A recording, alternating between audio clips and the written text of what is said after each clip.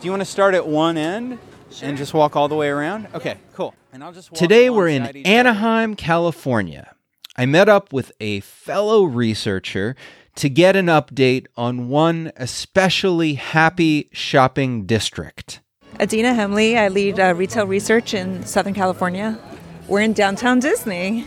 So downtown Disney is a shopping district outside of Disneyland in Anaheim, California. So it's basically a shopping district that spans between the Disneyland Hotel on one end, and then on the other end you've got the entrance to California Adventure and the original Disneyland. Do I have it right? This was built at the same time as the California Adventure in 2001, and then the Disneyland was the first thing to be here in 1955.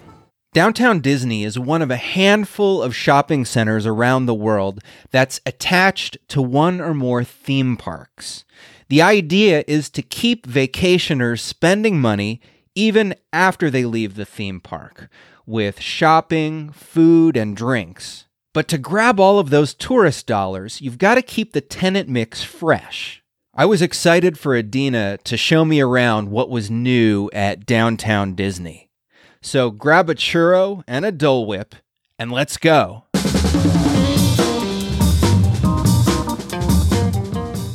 You're listening to Where We Buy. It's the show about the things we buy and the places we buy them. My name is James Cook. I research retail and real estate for JLL. This is the show where we talk with retail experts and visit shopping spots across the nation. We're standing right in front of what used to be the ESPN zone, which is not the ESPN zone anymore. Yeah, they closed this because they were going to build a hotel for Disneyland. They were going to close Earl of Sandwich, ESPN Zone, and the AMC theaters. The city of Anaheim didn't give them the tax breaks that they were hoping for, so they shut down the project. The history of shopping centers and theme parks goes back at least to 1975, when Lake Buena Vista Shopping Village opened as a part of Disney World in Orlando. That project has since gone through many redevelopments. It's now called Disney Springs. There are also similar shopping districts at Disney parks in Paris, Tokyo, and Shanghai. And back in Anaheim, Disney has yet to announce the full plans for the future of the area with that unrealized fourth hotel project. But some temporary plans have been announced. So they closed the ESPN zone because they were planning to do a hotel, which eventually fell through. So I did a little research to find out what they're going to do with it. In the short term, they're going to be doing a pop-up. It's called Pop-Up Disney, a Mickey celebration. And it's interesting because I was in Meatpacking in New York recently, and that same pop-up was there at the time. And it's basically they took all these modern artists and they're interpreting Disney in their own way. So I checked out a video online, and it's like a lot of cool installations and sculptures. And it looks like a pretty hip spot. But anyway, I think they're going to do a pop-up in there for a while. So I think that's a short-term plan for the ESPN zone. So we're walking past the Lego store right now. And you've got kids, right? Yeah, I have 3 children. So are they Lego fans? Massive Lego fans. We actually just saw the Lego movie last week with my 4-year-olds, and he's a big fan of Emmett. Emmett's the main character in the Lego movie. So I might actually buy something that Emmett themed at the Lego store. So the Lego store is sort of emblematic of sort of entertainment-based retail. Like if you think about the kind of tenant mix that they have here, they're clearly going for 2 things, food and beverage, and then sort of like an entertainment focused retail, like the Lego store. Star Wars as well. Right. So up here we've got The Void. They've got their virtual reality Star Wars experience. Have you done that?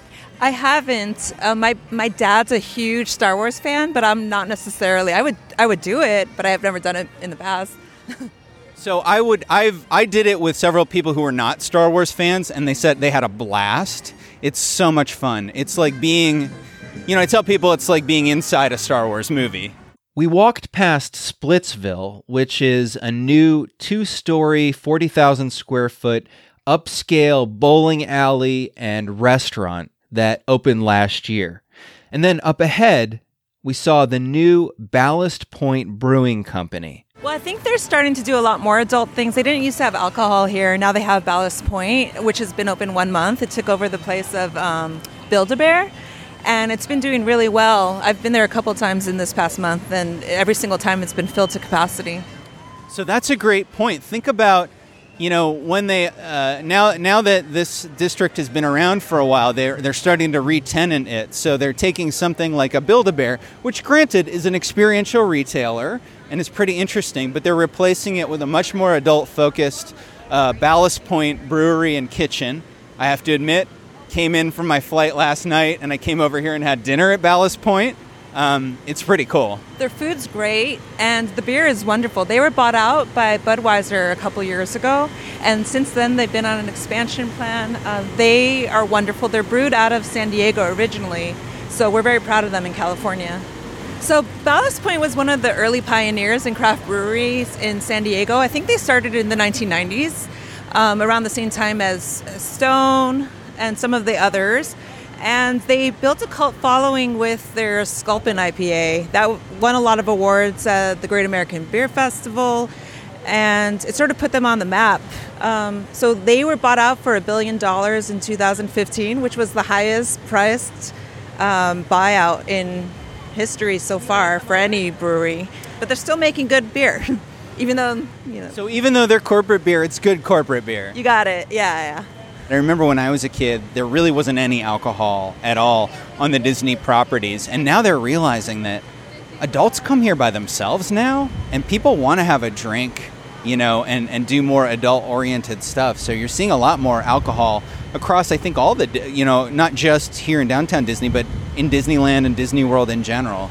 That's a great point. Although with breweries, they also allow for children to be there. And so that's why it's a good mix for the family-friendly environment, because the adults can have a drink and they can still have their children with them as well. Coming up next is a real coup, I think, for downtown Disney. We're walking towards Salt and Straw. So they're one of the high-end, flavor-rich gourmet ice cream shops that have been coming in recent years. Salt and Straw started in Portland, Oregon, and they're known for also their unique ingredients. So you'll get ice cream that has olives in it, or goat cheese, or bacon. Well, I guess bacon's more common now, but it's a real interesting kind of savory mixes. But Salt and Straw, all of their locations always have lines outside. I know I was here. Right now there's not a huge line, but I was here last night, and there was a line all the way down the side, very, very popular. And it's perfect for downtown Disney because most people in America aren't going to have a Salt and Straw in their town. So they come here and get this opportunity to try something truly unique. You couldn't put a Salt and Straw in, middle America necessarily, or small towns in America, but here in downtown Disney where all those people come, it's perfect.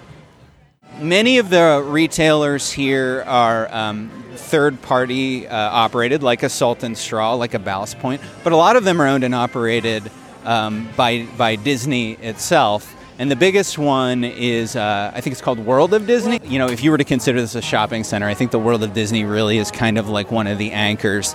I was here last night, and it was packed to the gills with people who clearly had come out of the parks and didn't buy every piece of Disney gear that they wanted to get, so they were looking to get more.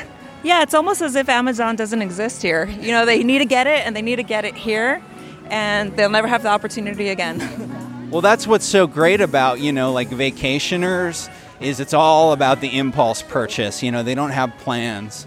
So we're down at the end as we're walking towards La Brea. There's a bunch of kiosks.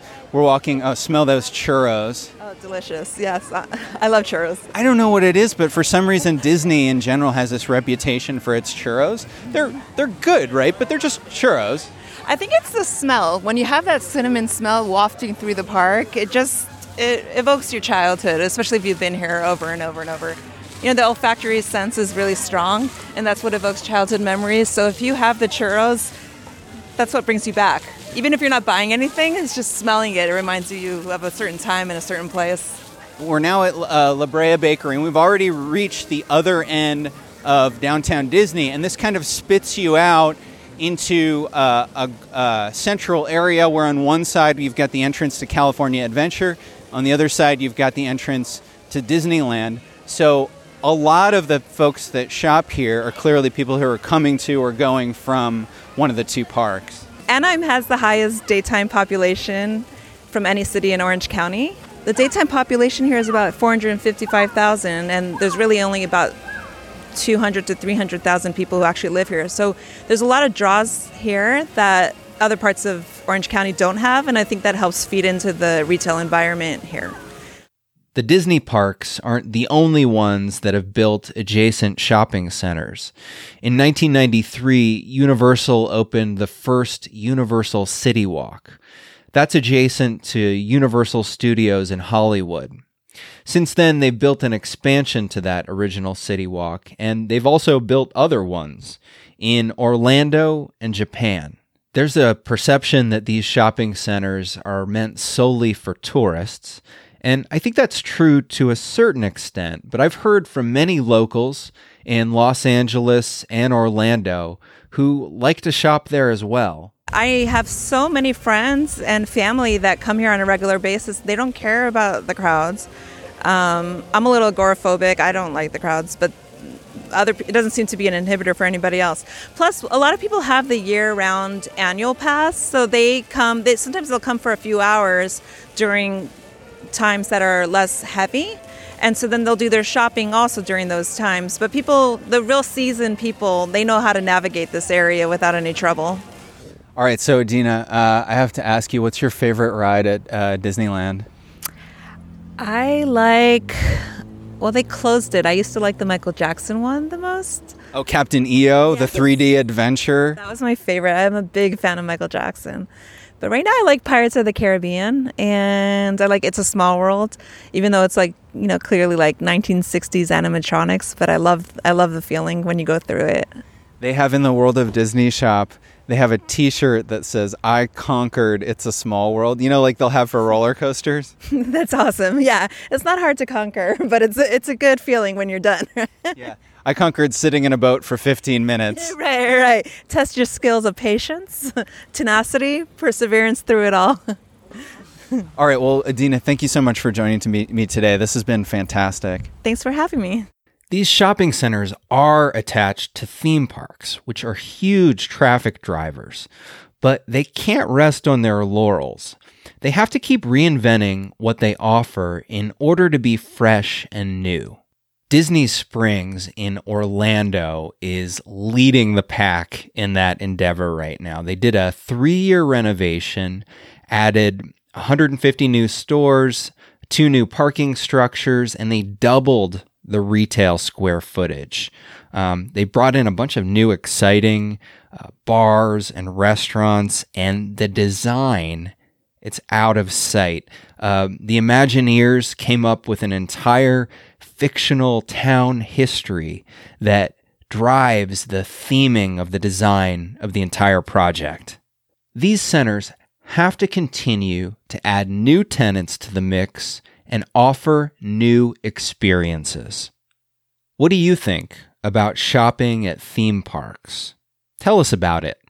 Leave a message on the Where We Buy hotline, and we'll use your voice on an upcoming show. Just give us a call at 602-633-4061, and be sure to tell us your name and where you're calling from. I've got a few speaking engagements coming up, and if you're going to be there, let me know. I love meeting up with listeners in person. I'm going to be in New Orleans, April 16th through the 18th for the Food for Thought Conference. It's all about food and beverage and its intersection with real estate. And then the Octane Technology Innovation Forum in Newport Beach, California. I'll be there speaking about the future of retail, and that's May 13 and 14. I recently had a walk through downtown Philadelphia, checking out the latest in retail there with my friend Paige Jaffe. We recorded the whole thing, and it's going to be an upcoming episode of Where We Buy. You don't want to miss it. Subscribe to Where We Buy on the iPhone podcast app, Spotify, or wherever you get your podcasts. Or you can go to the website. It's wherewebuy.show. Of course, retail is a visual medium, so we post videos of a lot of our retail travels.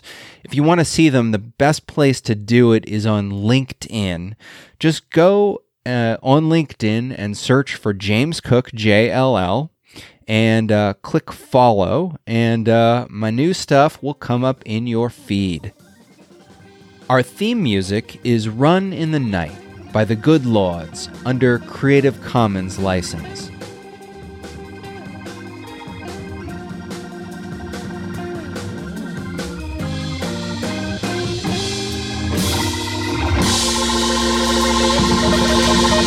Thank you.